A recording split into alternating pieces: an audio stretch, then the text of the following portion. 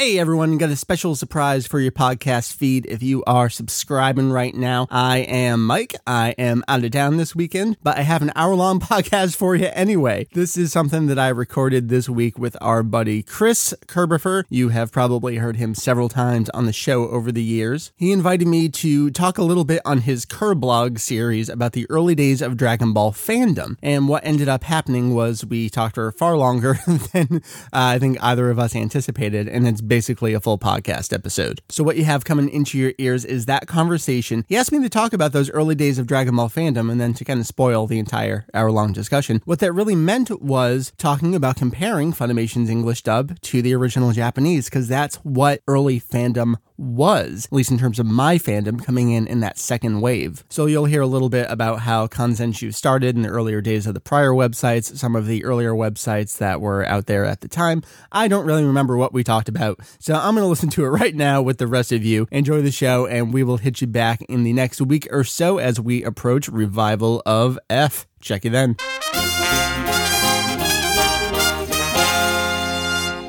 This is Kerblog.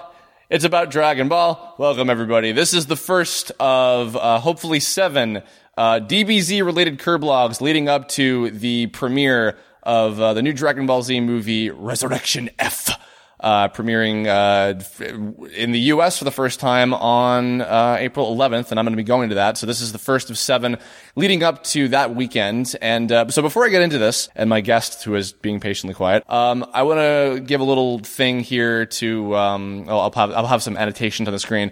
I have actually done some Dragon Ball Z-related Kerblogs in the past, 4 of which that I recommend to you. The first one is The Tale of the Magical DBZ Videotape, which is a little fun story, followed by The Study of Goku, which I did with Takahata 101 from Team 4-Star, Why DBZ Kai Deserves to Be Watched, which I did late last year when it started airing on Adult Swim, and then finally Super DBZ, a hidden gem, which I talked about my favorite DBZ video game with my guest who is here with me now, Mr. Mike Labrie. Say hi, Mike. It's me, Michael Labrie, also known as Fujito EX, whatever you want to call me. It's all good. What's up, dude? Well, on that note, actually, I don't even think you really got that much of a proper introduction on the last one that we did together, which must have been like half a year ago at this point. It was 7 months ago because I just re-listened to it today. Oh, okay, cool. Yes, I did see that. So we're recording this on like Wednesday, and this will be going up on Saturday. Yeah, so Mike, please tell the internet people out there, especially because I probably have a lot more subscribers now who don't know who you are. Who are you? What do you do? Tell me your secrets. I have many secrets. Many of them I cannot tell here on this show. My name is Mike. I go by Vegito EX.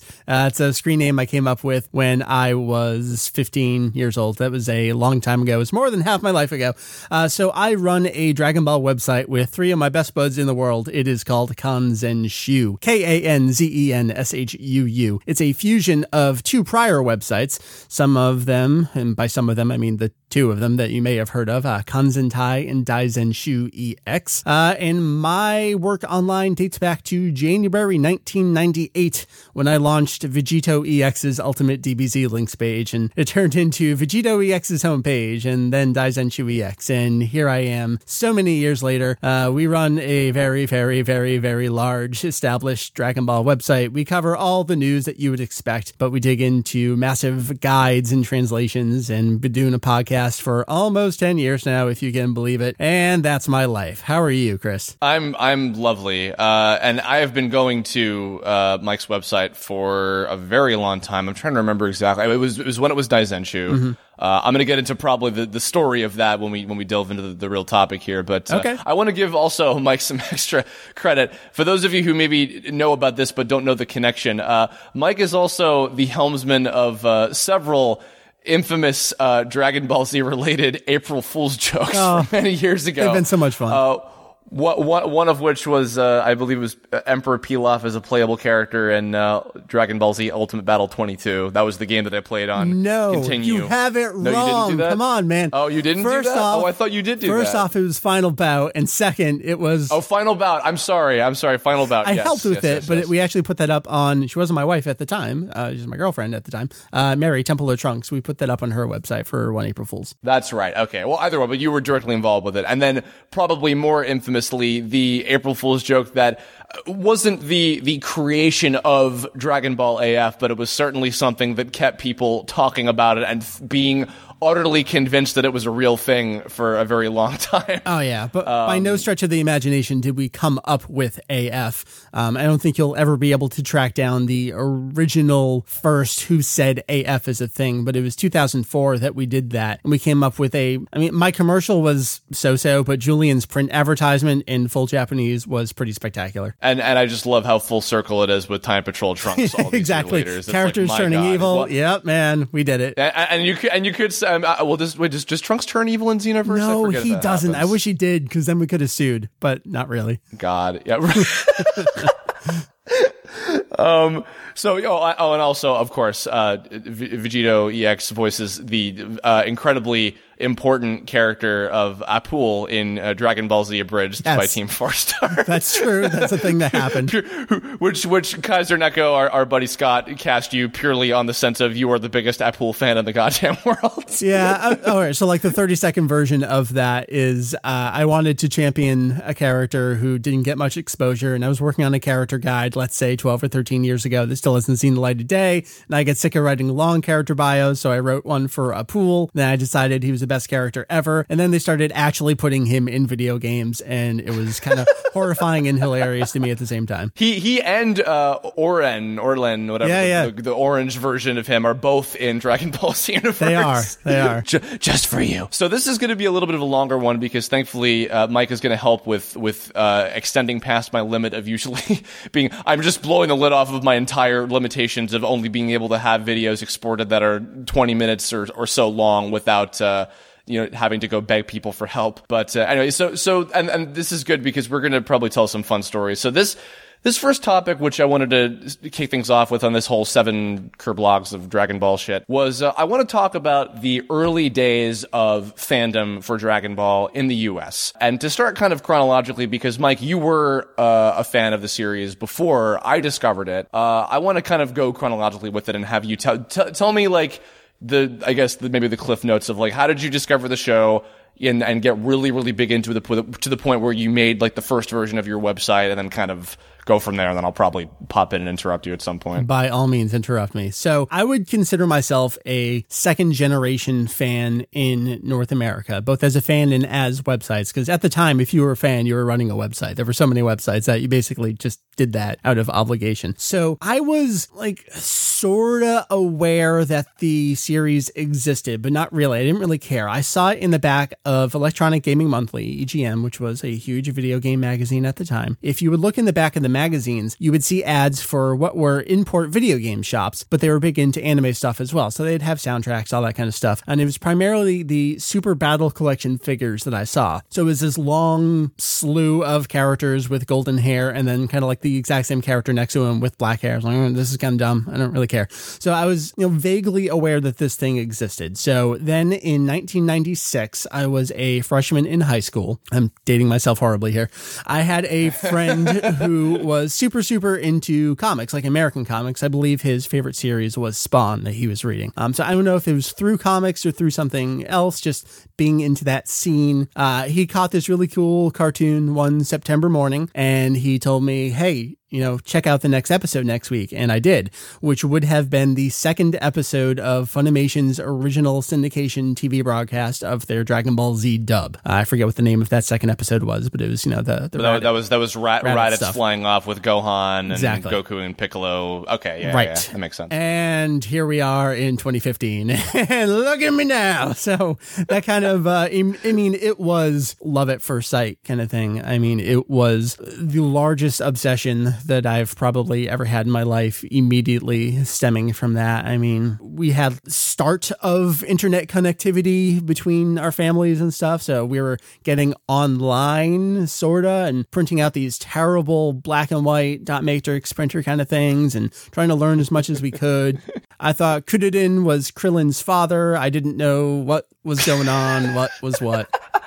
Wait, no, I got one better for you. I thought Vegito was, because my best friend Mike Lucas, we didn't know shit. He was like, dude, I think Vegeta and Bulma get together and they have a kid and it's Vegito. Yeah, we couldn't tell. We had no idea. So it was just, I immediately fell in love, and I'm the kind of person where if I fall in love with something, I need to know everything about it. So that just turned into learning that the series was a Japanese cartoon and things were different over there. And it was actually just wrapping up in Japan with Dragon Ball GT in 97. I got my first internet connected computer at the tail end of 97. And by January 98, I started my, as I mentioned before, Vegito EX's Ultimate DBZ Links page. Like, it was pretty quick for me. So going from there, I mean, you started amassing all this knowledge, and, then in comes folks like Julian, who's, the translator aficionado of this community you guys have built. And then, of course, Mary, who later went on to be your wife, and she was running Temple of Trunks, the ultimate Trunks fangirl website. It sure was. Still never been topped to this day.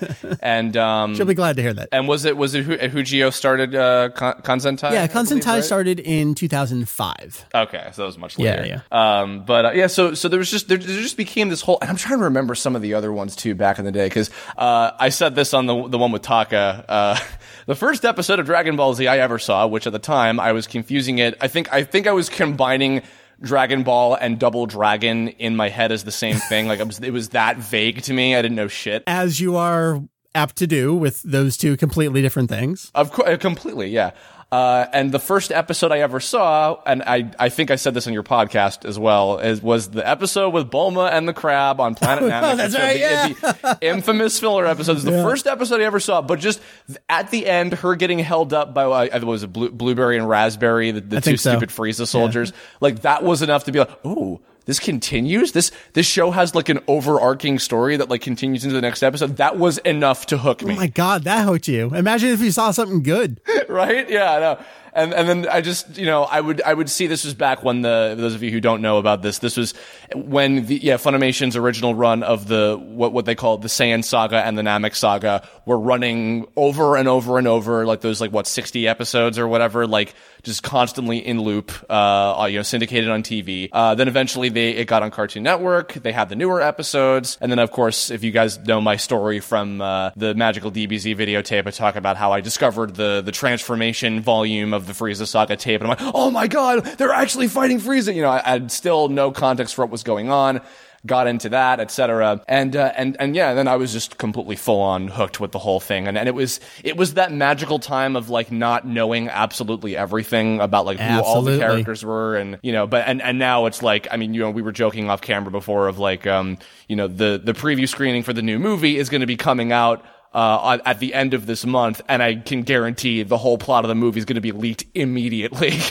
Yeah, totally. In somehow, some way. Yeah, and then I'm trying to remember, and feel free to pop in other bits and pieces about this. Well, here's the thing. So that's how we got into the series and how I started working on my website. What else do you want to know about, let's call them the early days, whether that be fandom or online fandom? What about it is interesting or mysterious to you? Well, okay. Well, this I actually was surprised to find out, because I went back and I listened to all the DBZ Curb blogs I already did. I was surprised to find out that I didn't talk about this. You and I also come back from the days of fan sub VHSs, right? Which is a long dead thing now, because why? You can just download everything for free immediately, bootleg everything. Yay! Don't really do that. It's not even that anymore. I mean, we live in a world where I come home from work Friday and watch the latest episode of JoJo's Bizarre Adventure, which had already been up there for a couple hours immediately after its Japanese debut. I mean, we live in the future, and it is glorious. Yes, thankfully now we also have companies that are being smart enough to combat that for sure. Okay, so we didn't have immediate access to everything, because everything that, a normal, like, casual viewer of the show would be witnessing would just be whatever's on Cartoon Network for the most part, because that's the majority of where the whole show aired. For me, like, I wish I could remember, like, other specific sites that I used to go to, because I would read, like, episode summaries and, like, saga summaries of, like, this is what happens in the Buu saga, and this is what happens in this, and just trying to picture in my mind, like, what the hell any of this was. Right. So, like, so for me, I watched the majority of the entire show either as it was airing on Cartoon Network, or if I would go to a Target or something and stock up, because this was back when Funimation would actually release the VHS tapes of episodes long before they would air on TV. So I was keeping up with the Buu saga and a lot of that stuff like on tape before it was airing. How did you kind of get to know the entire? Did you get to know the entire material of the series before it finished airing on American television? Like, how did you go about that? Oh, yeah, long before. And that's the thing. For those early days of Dragon Ball fandom, you could not, I mean, never mind the first TV series, which had limited subtitles. You could not watch DBZ 1 through 291 in order. Like, it could not be done. Even if you had, for example, like raw tapes, there were certain episodes that, I mean, there were only a couple people that were recording episodes on VHS and then even sending them to fan subbers. Mm-hmm. So there's one episode in particular, I think it's episode 250. It's around the time that Gohan is getting his special training from the Elder Kaioshin. That episode just didn't make its way to fan subbers. That episode was always missing on fan sub tapes. And a later thing happened with GT episode 60, which crazily enough was Super Saiyan 4 Gogeta. Like, no one had that episode subtitled for years. Wow. Like, whoever was responsible for taping and sending, they forgot to do it that week. So you could not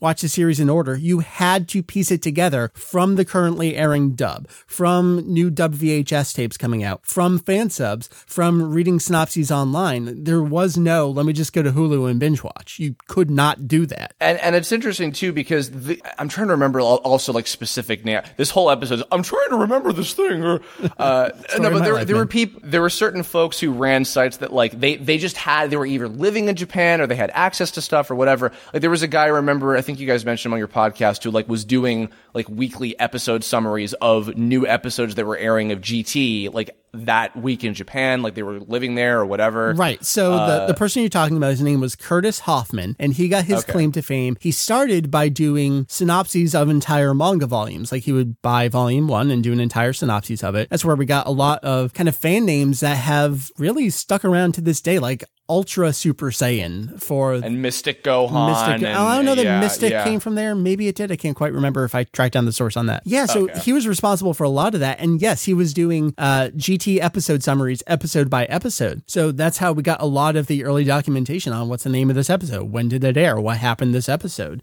So he was, I mean, you look back, he was kind of like the proto what we wanted to be and accomplish and set out to do. And I think about that because like I was kind of just on like the end of that period of like, you know, because I think by the time that I got into it and I was like really having all this access, you know, of information, is like everybody kind of knew everything because everything was available, you know, just about everything was available. Even, you know, by that point, I think, you know, because by 2001, all of Z had aired and all of it was on a home release. And, you know, Steve Simmons, the longtime translator of the show, who's been working at Funimation all that time now, you know, had done proper translations of everything so that there was like a real, like, this is the show, this is the way it's supposed to be. There's no like misinterpretation shit from anybody, you know, people, because, you know, I'm sure also there were people probably back then being like, oh, this character is actually this thing and this is the brother of this guy, or what, like just nonsense, right. Like just rumors or whatever, you know, let alone shit like AF, which was also popping up.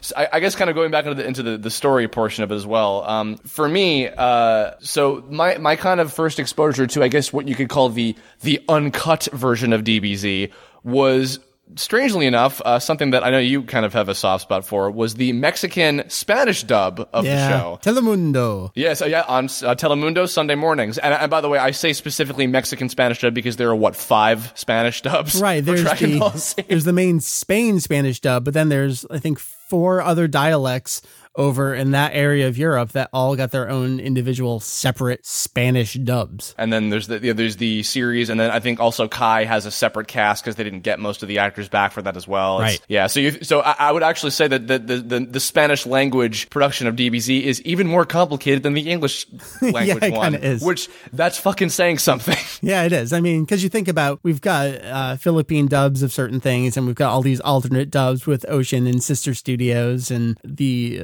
Big Green dub, which our buddy Ryan coined. Well, I think everyone coined it that early. Yeah, just kind of that was kind of a hive mind collective title of that. And we're still waiting for that Ocean dub of Kai to come. That's right. It's coming any day now. It's coming. I know it exists. So I would catch. I think I just caught like a frame of Dr. Gero running through the ravine in the Android arc. And I was like, whoa, Dragon Ball Z's on. And I was like, oh, it's the Spanish. Oh, this is the Spanish version of it. Oh, okay, cool. And I noticed immediately that the music was different. Mm-hmm. I guess this must have been a little bit of a rarity to people who just, you know, were so, the version I watch on Toonami, for whatever it is the version that the show is, and I accept nothing else. I loved the music. I loved what I would later find out to be Shunsuke Kikuchi's original music immediately. And I would look forward every morning to singing along to the Spanish version of Chala Hechala, of which I had no idea what the hell he was saying. And funny story too, this is going to tie into my finding your website. So as a youngin', I used to collect a lot of MIDIs on places like VG Music. This was back before getting MP3s was just the easiest thing in the goddamn world. And so I would try to look for MIDIs of Dragon Ball music, but and I couldn't find certain things. Like for instance, I didn't know what the hell the Japanese opening of the show was called. Right. I just so what do you search for? I just tried looking on like Yahoo or AOL or whatever for like Spanish Dragon Ball Z theme song opening or whatever, and I just couldn't track it down. One day I'm on VG Music or something like that. Or no, I think I found your site and you had the lyrics section.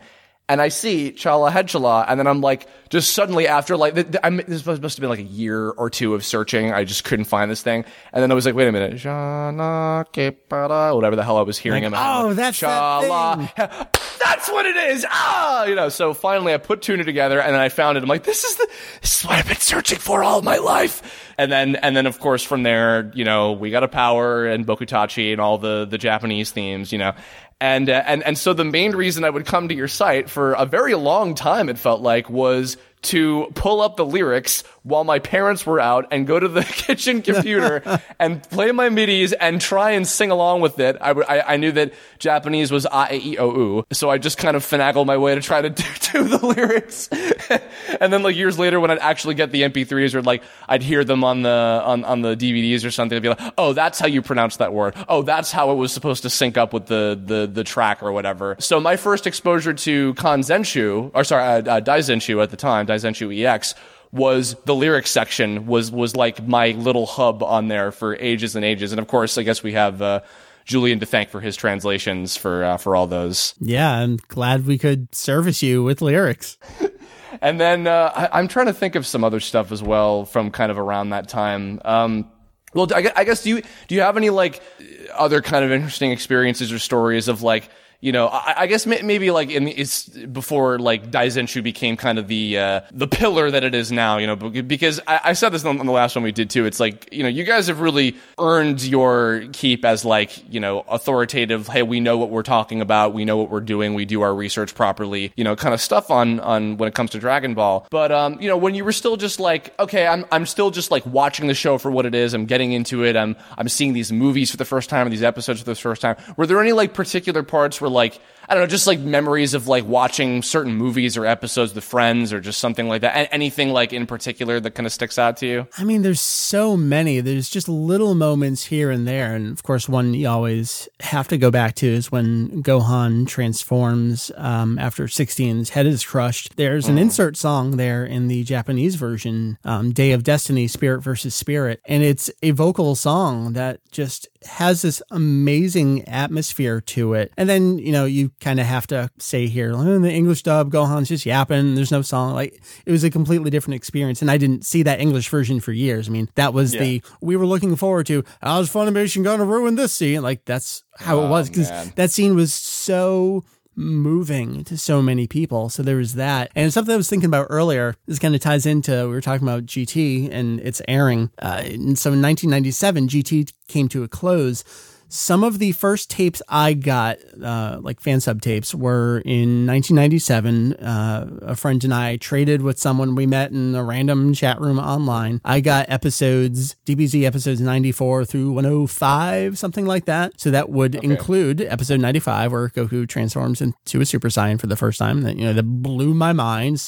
I knew what I was getting, so it wasn't like, oh my God, this came out of nowhere. Like, we specifically asked for, those are the episodes we want. So that was amazing. But then the next tapes that I ordered all on my own from a legitimate fan sub distributor who's called Capsule Corporation, original name there, was DBZ movies 11 and 12, so Bayer, Broly, and Janemba, the two DBZ TV specials, Bardock and Trunks, and then GT episodes 59, and then like I was saying earlier, no one had episode 60, so I missed Gogeta, and then 61 through 64. And that would have been, for the time, a turnaround. Getting a raw tape of something that aired so recently was kind of unheard of. It was new to them at the time. I just happened to catch them at the right time. They had just gotten them in. So to be able to watch that and know, like, no one has seen this before. This is so incredible. And to this day, for me, the end of GT doesn't have subtitles. And I'm super weirded out when I pop in a Funimation DVD and the end of GT has subtitles on it. Like, that's not supposed to have words on the screen to me. Oh God.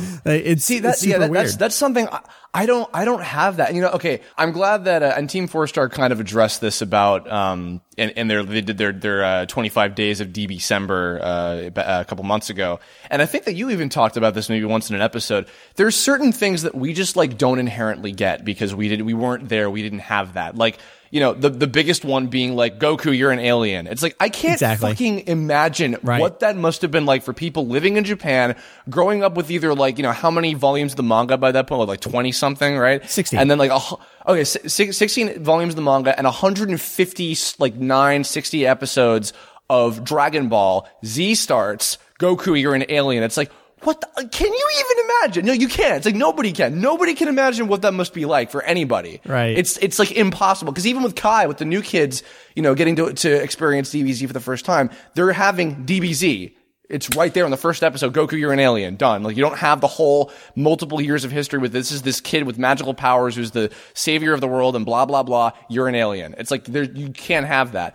And on a smaller scale, it's like, yeah, I imagine like, you know, when you're a kid, it's just like, oh, cool, Gohan goes Super Saiyan. You're not even thinking about what you're comparing it to. Mm-hmm. I remember like seeing Gohan go Super Saiyan 2 fighting against Perfect Cell on Tsunami, thinking, oh, this is awesome. And like, you know, then the rest of the fight and him defeating him and everything. You know, and not even thinking about, you know, whatever it was originally or anything. It just wasn't even in my mind. But yeah, I can't imagine like, cause, and I know actually, yes, I can imagine because I had that experience for a good time with shows like One Piece. Mm-hmm. And also before that with Mega Man NT Warrior, which I used to be hardcore into, or rather Rockman EXE originally.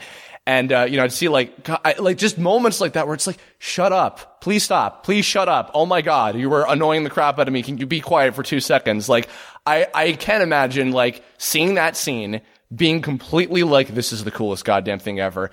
And then, no offense, Stephanie Nadolny, 16, you loved life. I'm going to keep talking about how affected I am instead of having any emotional impact whatsoever. It's like, oh my God. Yeah, I look back on that now and I'm just like, oh, no wonder people fucking hated this. Well, and that's the thing. I mean, I hate to bring it up so often lately because it always sounds so demeaning, but in general, a lot older than the target audience remains for Dragon Ball. And so I was watching the series, that specific part of the series, at a point where I already knew what was happening, who these characters were. I wasn't calling him Dr. Gero because I had years of knowing him as Dr. Gero. I wasn't calling him Paikon because I had years of calling him Paikuhan. Paikuhan, you know, I really want to stick with Gohan transforming there for a moment because I think this is a great example of not being able to place yourself in a situation where you don't know what you don't know. So you already said, what's Gohan's transformation there? What's it called? So Super Saiyan 2. Right, exactly. But you knew that before even seeing it. No. Okay, technically, no. I didn't. I didn't know that was quote unquote Super Saiyan 2. I just was like, oh, Gohan is doing some kind of like power up. And because he snapped and he's going to fight Cell. No, I didn't have a perception of, oh, that's Super Saiyan 2. No, I didn't have it. Okay. All right. Well, that's quasi interesting to where I'm going with this. Thanks for not backing me up at all. However, sorry. That scene in Japanese, and I mean, there's this terminology in the dub at the time, ascended, where ascended means everything and nothing at the same time. So we all just know that as Super Saiyan 2. Think about it for a second, though. The first time that anyone uses the phrase Super Saiyan 2 is when Goku is describing all of the transformations to Majin Buu. And then we get that Soshite, and this is Super Saiyan 3. So that's right. We just had this giant span of chapters where that's not called anything. Gohan just transformed. And so our big question was, so what did people in Japan call it? Was there a name for it? And so we dug back into, there's comic adaptations of the movies and the TV specials. We would call it animanga, where they basically just take screenshots and put them into a manga arrangement with speech bubbles and stuff. It's redundantly redundant. Well, the manga of the anime of the manga is. This, at least, you know, for a couple things, like the Bardock special wasn't a manga first, so it's serves some purpose. Anyway, so in the back... now it is, technically. So in the back of one of these, actually for the Trunks TV special, happened to come out like really shortly after that aired in the TV version. And it wasn't too long after the manga version. So it wasn't called Super Saiyan 2. In this book, they were describing what we would now call Full Power Super Saiyan and Super Saiyan 2. They assigned the grade level naming to those forms. So what we know as Super Saiyan Grade 2, which is where they bulk up a little bit, it's Super Vegeta when he fights against second form Cell, and then Super Saiyan Grade 3, which is the one that Trunks really bulks up to and his speed decreases. And he literally just looks like Broly. Right, he does. They stuck with that naming convention, and so for a brief period of time, what we now know as Super Saiyan 2 was called Super Saiyan Grade 5. Yeah, and that is very one of those products of the time. Okay, now we're going to retroactively kind of finagle this to be something for the sake of condensing this so people can get it. The other big one that I think impacted, I never forgot this even all the way back then, was actually the forms of Boo, which right. It seems like the general consensus that I guess the dub and sort of the Japanese go with is that they call the Fat Boo, quote unquote, is Majin Buu, even though they're all technically Majin Buu. The pink muscular one is Super Buu, and then the short version of him is Kid Buu. Those are the ones that they always like go to specifically, especially because those are the three that generally are the ones that are playable in the video games, which is the most prevalent shit I guess we have. But what I remember was in the on the back of the VHS tapes, they'd have the little episode summaries for the Funimation tapes. The episode where Boo expels the skinny evil Boo from him, and they fight, and then evil Boo absorbs him. I believe now. Okay, help me. Is that when he absorbs fat pink Boo and becomes muscular badass Boo? Is that still technically called Evil Boo, or is that technically called Super Boo? So, does anybody even know? So super is not actually used in Japanese. You want me to give you the rundown of these forms of Boo here? Well, before you do that, because the point I was going to get to is that they say in that episode summary, Evil Boo absorbs the good Majin Buu and becomes Super Boo. And then many tapes later in the episode where quote-unquote Super Boo absorbs Gotenks and Piccolo and then becomes the form with the nose and the vest and a longer tentacle thing. Right. They're like, but then he absorbs Gotenks and Piccolo and becomes Super Boo. And I'm like,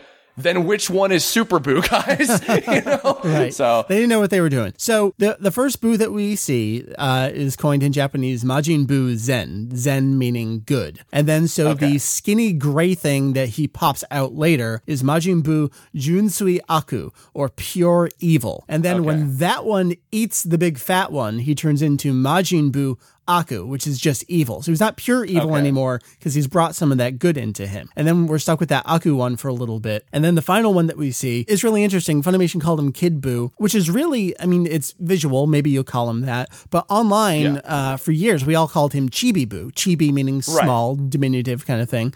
In Japanese, it's actually Majin Buu Junsui, or just pure or genuine. So you can see how it comes in and out of this pure evil, using words and adding words and then subtracting words to get between all the different things. Right. And so where okay, here's my question too, because I assumed that the Kid Buu, I figured like just that was like people offhandedly translating chibi as kid, which is like, that makes sense, you know, and it's catchy. I like it. But was Super Buu, was that a fan-created thing like Mystic Gohan? Was that something that just came from the internet at the time? Yeah, I mean, Funimation probably just adapted that from what they were reading online at the time. I mean, it also makes sense. That's what's so fascinating, though, is like that wasn't a thing, and they just that's what it is now. Mm-hmm. Like, it's super. Like everybody sees that in America for the most part. They see that character, and that's Super Buu. They look at all of the different forms of the pink, evil, muscular one, and all the different variations when he absorbs other characters and becomes an asshole.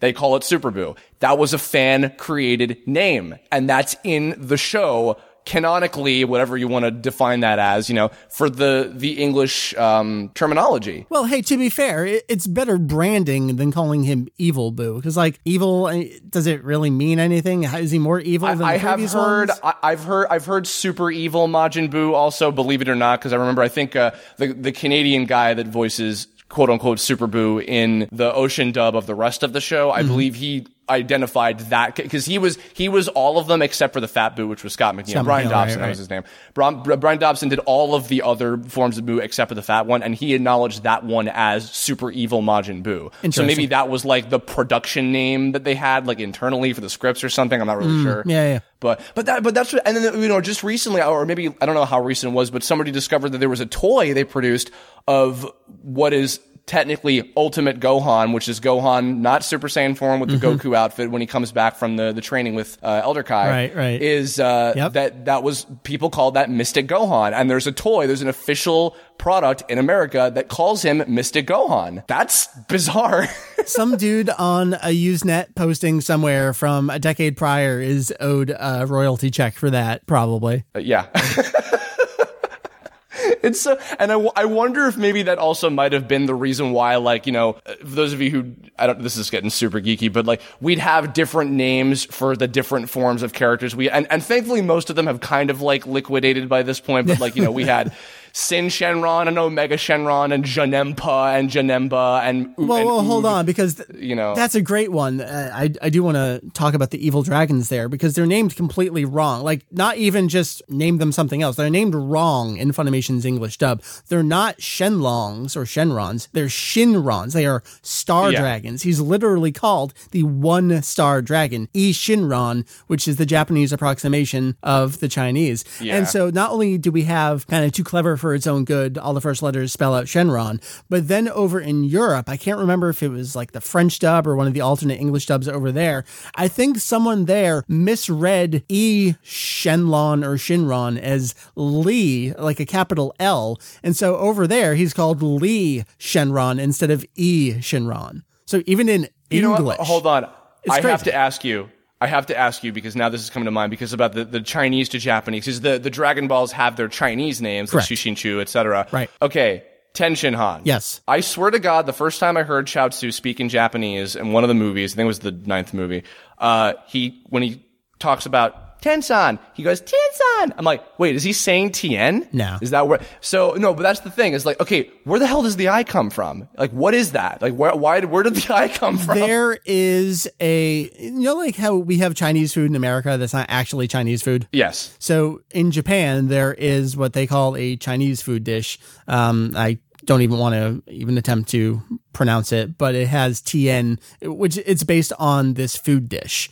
And that's kind of where it comes from. And I'm not describing it well enough, but someone at Funimation, whoever at the time, was probably trying to approximate it or didn't like the full name of Ten Shin Han, or just, I mean, there are so many decisions. That's the thing. They call him in the old like Ocean dub of like the first couple seasons. There's a part where it's the part where Bulma's looking at that photograph of like all of them and together. Lunch is there. Yeah, and Lunch is in it, and just like, who the hell is that? And she's like, oh, Tien Shin Han, and I'm like, well, she says that. It's like one of the earliest episodes. She calls him Tien Shin Han.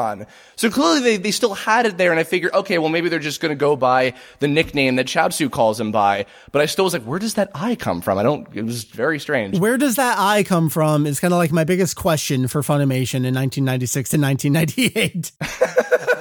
Well, now it's just like, okay, it is what it is. It's like, I couldn't, when they went back and they fixed like everything with Kai, it's like, I couldn't blame them for like, all right, we can't just magically change Krillin to Kuririn. They're not going to say Saiyan. They're not going to say Ten Shin Han instead of Tien. Yeah, right, exactly. I think the nicest one that we got, thank God, was like, we got rid of Guru. Yes, that was pretty good. They just call him. They just called him the Grand Elder, which is like, okay, I'll take that, sure, whatever. Right. I think like especially for the video games, there's sometimes where it's like, okay, we have to like stick with this naming convention for like the purpose of like organizing data or whatever. But in the show, it's kind of a different sort of execution of it. So it's like, okay, whatever, And a lot of that just ties into what does Funimation have trademarked and copyrighted, and that's just their style guide. That is what it is over here. And luckily, over in the translation for the DVDs for the Japanese track, it's all proper and appropriate. Yeah, and also I don't think there's anything that's ever been like that, really like that confusing as to like who's who or what's what or what is this or whatever for the most part. I'm not coming up with anything offhand, but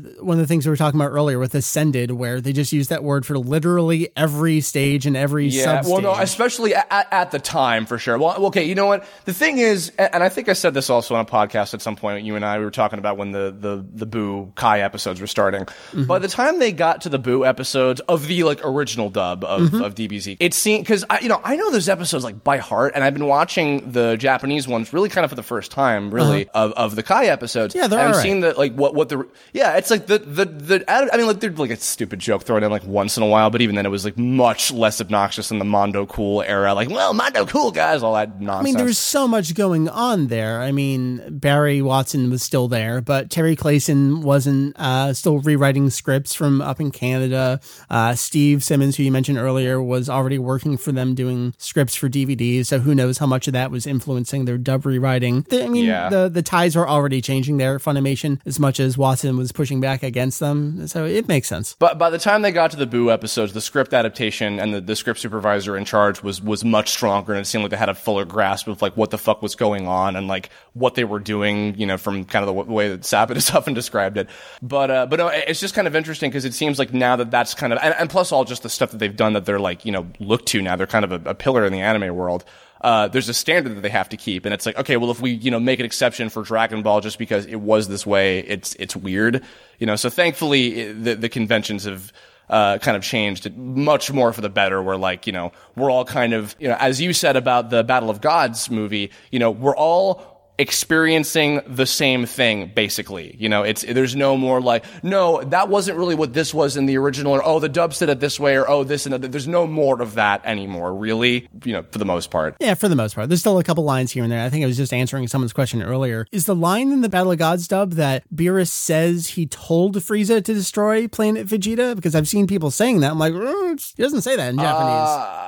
I'd have to go back and I don't think so. I'd have to go back and spot check that because I'm pretty sure. Yeah, it could be mishearing, but I've gone on record. Yeah. I think the Battle of Gods dub script was a little too loose for my liking, but hey, them's the breaks. You just didn't like that. For God's sake, why would you fly 2 feet over to blah, blah, blah, whatever. Well, there's that. Shut up, Mike. There are plenty of other things too. And my answer for that would be, my retort to the retort would be, I mean, that movie was already fucking hysterical. Like, it was a Toriyama flick through and through. I don't want someone's interpretation of Toriyama's humor on top of Toriyama's humor. Like, let it be. Fair enough. But I mean, that's a whole nother subject of, like, you know, how many liberties is it okay to take for that sort of thing. I would say just overall, the fact that just like we have something like as good, as high quality as that now, I think is. Oh, can really you? helpful. I mean, you didn't know me in 1999, but hearing stories about Vegito EX in 1999, can you imagine me voluntarily going to a movie theater to watch a Funimation English dub production like that? Like, it wouldn't even cross my mind. I mean, well, no, I'm incredibly excited. Well, okay, this is kind of looping back because we've been going on a major tangent now with all this geeky shit. Sorry, everybody, but hope you've enjoyed it somewhat. You know, it's because of also, you know, beyond just the lyrics and just being open to like the existence of the Japanese version and this intrigue, you know, it's because of a lot of the stuff that you guys opened me up to, you know, especially with the podcast that you've been doing for, God, how many years now? Like 7, 8 years? We started in November 2005. So later this year will be our 10th year. Yeah. That's just the podcast. God. I mean, the site goes back to, like I said, January 98. Yeah. And you know, and I learned so much of that, you know, that I've incorporated into, like, you know, some of my videos about the voiceover stuff in the show and things like that. And yeah, like it's done so much to help. And now, like, you know, anybody that talks to me about DBZ, like, I, you know, feel the need to politely educate them on things sometimes. Isn't it awful? Like, you can't converse with people anymore. No. I mean, so sorry. For the most part, no, it's fine. For the most part, it's still the basic consensus of we're watching the same show. It is what it is. Agreed. We all love completely. Dragon Ball, you know. So yeah, because like honestly, even back in the day when with the old dub being bad, it's like and the liberties taken, the show still was the show. Because like you could argue like the Ocean episodes that even the hardcore, like, you know, people who like the Japanese is the best. Like they liked the Ocean dub with like everybody back in the day, you know, and there were even more liberties taken with that, with like the fucking, I can see their parachutes. You just wait till my arm grows back. But Chris, the way I would describe it and the way I have described it is, the overall story is the same. And there's always a chance for two people to experience and interpret art in different ways. Like if you and I looked at a painting, we might come away with different things. That being said, if we both watched the Japanese version of Gohan transforming playing against Cell. We're going to hear the exact same thing with the exact same tone, that music, the way it comes in, and we might feel differently about it, but we're going to experience the same thing. And that could not be said at the time for Funimation's English dub, even though, yes, Gohan still transformed and it was still mostly for the exact same reasons. And then he still went on a rampage and he still got very evil and he had to like tone himself, like all that, yes, was the same. But the way I described it was when I'm describing my love of that scene and my experience with that scene, I'm explaining kind of a different scene than the 9-year-old, the 10-year-old, the 12-year-old, whatever, at that time watching it dubbed for the first time. And I'm comfortable saying this now. That's not to take away from their experience. It was a great experience. It was an awesome show that they loved and they watched as a show. Awesome. We are now in a world where I know if someone watched an episode of Kai and I watched an episode of Kai, doesn't really matter what language we watched it in. Yep. Like almost worldwide now. And that's amazing. Absolutely. Yeah. And I'm really glad now that we do have that. And, you know, because even just, it's exciting for me to just go back and watch it again. And I mean, you know, kind of looking ahead with this new movie, you know, because of the stuff that I learned from the Japanese version, and now, you know, even adding to that with fixing stuff with Kai, Frieza has become my favorite of like the big three, you know, villains over the course of all of Z, to where like, oh my God, a whole movie about where Frieza comes back and he's the main antagonist. I am so fucking hyped for that. I cannot wait to watch this, you know. Again, can you imagine 1999 Vegito EX being excited to go to a theater to listen to English dubbed Frieza? Thank God for Christopher Ayers. Jesus Christ. Bow down, kissing shoes for all involved in decision and casting. Thank you. I'll say too, I remember that infamous only because of the fucking article you wrote with having it as a note of when I met Sabbath for the first time and we went to go get dinner. We were at Anime Milwaukee and I was talking about, because Kai, I think, was just announced. They were doing the dub and the recording was the early days of it. And I, you know, Linda Young was announced to be coming back for Frieza. And she was announced. Yeah. Yeah. And she recorded for the first episode. The laugh is still in there. And I said to him, like, you know, with no offense towards her, people on the internet really want Frieza to be voiced by a guy. And he's like, Linda's very sweet. She tries really hard. I didn't cast her as Frieza. And so we were talking about that, and I, you know, just off the cuff, I was like, oh, you know, J. Michael Tatum. And he was like, well, yeah, I could see that, or maybe Christopher Ayers. And I was like, oh my God. And, you know, lo and behold, months pass, and that's exactly what we got. And thank Christ, because just, oh God, the Frieza fight now is like, it's watchable both for it being not 700 episodes and also for it being, you know, just in both languages now very well performed by, you know, the incredible Ryusei Nakao, who I'm looking forward to hearing going apeshit on Resurrection F. And feasibly Chris Ayers coming back for, when they dub it over the summer. Look here, Curb, you invited me on to talk about the early days of Dragon Ball fandom, and we've somehow cycled around from there to the present and all back around. And pretty much the entire time it's been comparing Funimation's English dub then and now to the Japanese version. And I think that's totally okay. And I think that underscores what the early days of Dragon Ball Z fandom, for at least me, what they were like, because we had this slow dub coming out and Funimation went through all these business changes with losing Saban as their distributor, having to take it in-house, those early productions like Sleeping Princess Devil's Castle in 1998, and then the season 3 in 99. So my fandom at the time was comparing the English dub and the Japanese version. That's not what Dragon Ball Z fandom is defined as anymore, but it truly did define those early days for me. Yeah, it's why I'm very grateful and thankful that just around the time that I was getting into it, and thankfully to just my open and curious mind, which not everybody who grows up with something and they don't want it to change, they have their precious view of something, you know, they're not always open in the same kind of way, you know, and actually, you know, I think this is a perfect way to end things. I have one more story I want to tell. Okay. That I was actually surprised that I didn't tell in a previous one, but I'm really excited about this one. So the very first time I ever got to see Dragon Ball Z in Japanese, Dragon Ball anything in Japanese, was there was as I'm sure you probably had stores like this over in Jersey, because Mike and I are both from the East Coast originally. There was this place in Long Island, New York, called Collector's Kingdom, where they had tons of anime shit and manga and all these like figures and toys and things, and they had rentable fan-subbed VHS tapes of every episode of DBZ and every episode of GT and all of the DBZ movies. And so for my birthday one year, at this time, I believe Boo had just shown up and was like wreaking havoc on Cartoon Network. And I said to my friend Jason, who was a big anime fan and he had watched everything, all that stuff in Japanese, I was like, Jason, I want to see how Dragon Ball everything ends. So for my birthday, he brought in the VHS tape that, like the one that you had, although this one was subtitled, of the last, I believe 2 or 3 episodes of GT. So we watched the battle with this villainous white dragon guy who I had no idea anything about whatsoever, show up and, fighting Super Saiyan 4 Goku. And then, he gets, turned back into a kid, and then the big Ultra Spirit Bomb with all the characters everywhere and all this stuff. And then, the wonderful ending that you and I both love dearly from GT. Genuinely, it was a good ending. Totally. And interestingly enough, because I think this will intrigue you, so I heard Goku's Japanese voice by, of course, the illustrious Masako Nozawa in his Super Saiyan 4 body. That was the first time I ever heard Goku's Japanese voice was through the Super Saiyan 4 design. I heard that, and so I said, okay, with my minimal amount of knowledge of Dragon Ball GT, I know that Goku gets turned back into a kid again, so that's probably his voice when he was a kid, and lo and behold, he turns back into a kid after the transformation wears off. Okay, that makes sense. But then, years passed, and it was I enjoyed it, and then I started trying to find some more episodes. I started buying some of the DVDs that had the Japanese language track on it, and I would hear Goku's voice. By that point, I was just like, okay, I guess they just kept the same actress for him all throughout. Maybe it was the same person for the entire show.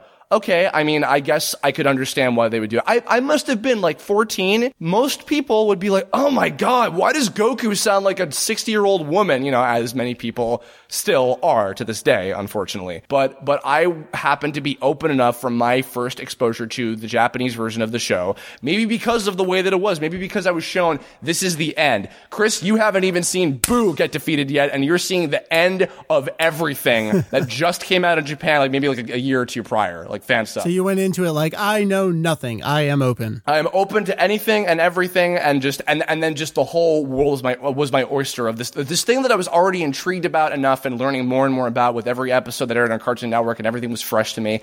I had a great time. Then I think another couple years later, I bought all of the quote-unquote Kid Buu saga on VHS, and I watched those, all just in a row, basically. I watched those last 13, 14 episodes in a row one night, to see the end of Z, because I was more enthused about seeing the end of Z than GT, of course.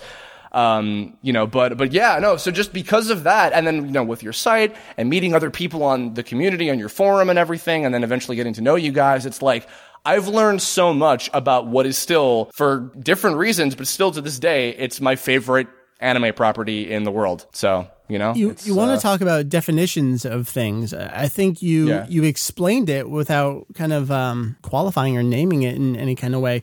And that's, there was a difference, whether it's a good thing or a bad thing. I'm not going to make a judgment call on that. When Toonami kicked into high gear and Funimation started season 3 in 1999, you could count on a regular schedule of new material coming. You didn't have to actively seek it out anymore. It became a much more passive thing to be a fan. When I got into the series, that was not possible. So I had to approach everything with an open mind, where it was, I don't even know what I don't know. What could there be? There's this. Awesome. There's this. Awesome. So like you were saying with going into that end of GT, this is this crazy new thing. Who knows what could happen here? And just, who is that guy? Why does this character look like this? What even is Super Saiyan 4? How does that? What? Right. Yeah, I think that's the sign of not a true fan, because I hate that delineation there of casual fan and true fan. I think it's a different kind of fan. Something clicks in our heads, I must know everything there is to know, and you just seek it out, and it's just this mysterious open, it's a Maka Fushigi Daiboken. It truly is. It's a mystical adventure. Interestingly enough, too, just to attack one more thing onto that, in the story that I told about the magical DBZ videotape, I had seen those first 2 seasons run over and over, the fight in the middle with the Ginyu Force that just cuts off, and we didn't know what the hell happened after that. Right. I walk into a Target and I see a videotape with Piccolo and a big beefy version of Frieza fighting each other, and I'm just like, holy shit, I need to see what this is immediately. I bring it home, I pop it in, immediately, as a kid with no concept of shit, I'm like, the voices are different. The music is different. I don't fucking care because I'm watching new episodes of Dragon Ball and they're fighting Frieza. Oh my God. You know, I didn't even have that in my goddamn mind about anything. It did not even occur. And I completely understand when you tell the story, as you often had on your podcast, you pop that in, you know, you were older than me and you had this whole different experience and you're like, is this a joke? Well, that's the thing. Like, is this a joke? I was already running my site for a year and a half at that point. I had already seen Further in Japanese, and we had these quotes from Gen Fukunaga, the president and CEO of Funimation at the time, and still now founder of, we're going to put out uncut videos with the Japanese music. And so it was this, you know, in the world of however old I would have been, 18 at that time, like this betrayal from this company who promised me this one thing. So that just, the knife wound was even deeper there. We'll be making the minimal amount of edits to One Piece so that it is a pure representation of the Japanese product. Yeah. Fuck exactly. Yeah. But thank God that one managed to come back in a big way, like by some miracle of God. Somehow you convinced me to talk about English dubbed Dragon Ball Z for about an hour. I don't know how you did it, but you pulled it out of me, man. Well, I managed to convince you to do this for me, so that congratulations. This is the longest Kerblog that has ever been, and you are the one who's done it. So I'm sorry. You're a landmark. Well, you know, I hope everybody. I don't know. This is going to be interesting. I'm really curious about what the response to this one is going to be. You're from curious. Everybody. I'm curious. Your audience, me, for an hour. What the hell's going to happen? I mean, listen. I don't care. I do these to do whatever the fuck I want. You know, if people don't like it, then then I guess look forward to the next ones being shorter because I'm not going to be convincing other people to do this 700 times for me. But I hope everybody out there listened and enjoyed and maybe learned something, got something out of it. If you want to learn more, I would very much highly recommend you go to Kanzenshu, and I'll have a link in the description as usual, and check out all that stuff. Definitely take a listen to the podcast, which these days have been kind of updating generally whenever you guys get the chance to. Right. Yeah, I mean, and I think you guys on that same note, I don't know if you want to plug this too early, but you're in the process of kind of starting up a new wiki for as part of the site or something there's like that? so many things. I talk about how much bad documentation there is out there, and it's just one of those things. Like, if you want it done right, you got to do it yourself. So we've been planning it for years, and I think we're finally going to do it. Like, we don't start things lightly. It takes us years. I mean, I've been doing the site for 17 years now, so like, I don't mind taking 2 years to do something else. It's not a problem. Well, at the very least, though, there's lots of specific, like, there's articles, these really interesting,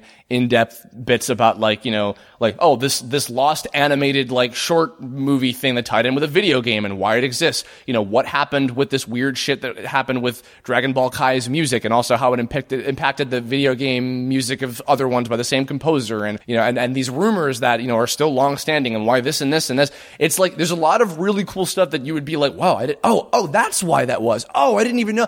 I think it's really cool. I always found it really intriguing. I still do to this day. I would highly recommend any of you guys go out and just explore Kanzenshu and find all this crazy shit, because you know, you will definitely learn some new things. I guess as we're wrapping things up, Mike, do you have any other stuff that you want to plug, or just in general to mention, I guess? No, the site, the podcast. You were talking about the rumor guide. If people want to check out one thing in particular, it does not matter what kind of fan you are, where you come from, what language. I mean, I guess you gotta read English to be able to absorb the page.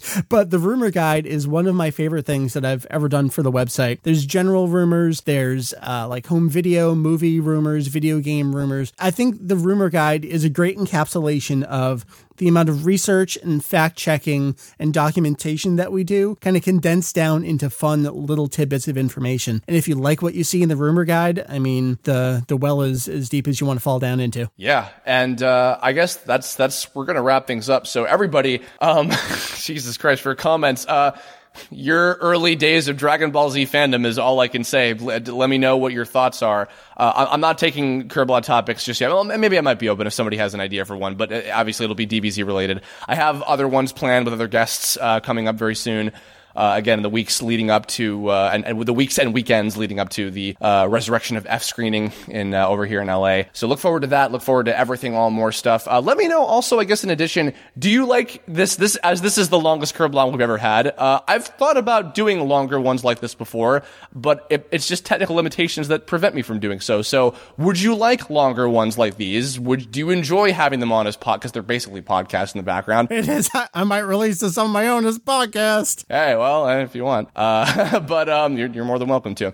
But yeah, like, please go for it. Let me know your thoughts on that. And yeah, again, share with us your stories and, your early days of Dragon Ball fandom, or, if you've ever had any intrigue of the show, if you're not into the show or whatever. But otherwise, you're going to be in for, much more shit about Dragon Ball. So to all my fans who aren't Dragon Ball fans for the next couple months, I apologize ahead of time. This is going to be boring the shit out of you, but there's lots of other Tome content and things coming out soon, like episode 0, so look forward to that. That'll do. Oh, you know what? Hold on. There's one last thing I have to tell you, Mike, before we end. All right, tell me. I mentioned in my show that these characters in Tome called the Net Kings, who are like the creators of the virtual world thing that's in the series, those characters are all specifically based on not people that I knew from the internet, but they're rather based on websites, like personified into characters. Uh-oh. And one of the characters that I voiced, named Zeto, Yep. is all inspired by the Dragon Ball Z sites that I went to back in the day, Nice. including yours. So take some solace in that. Congratulations. That'll do it. That's it. Say bye-bye. Bye-bye. First person to comment that I said Saiyan wrong gets a punch in the face. Bye. See ya.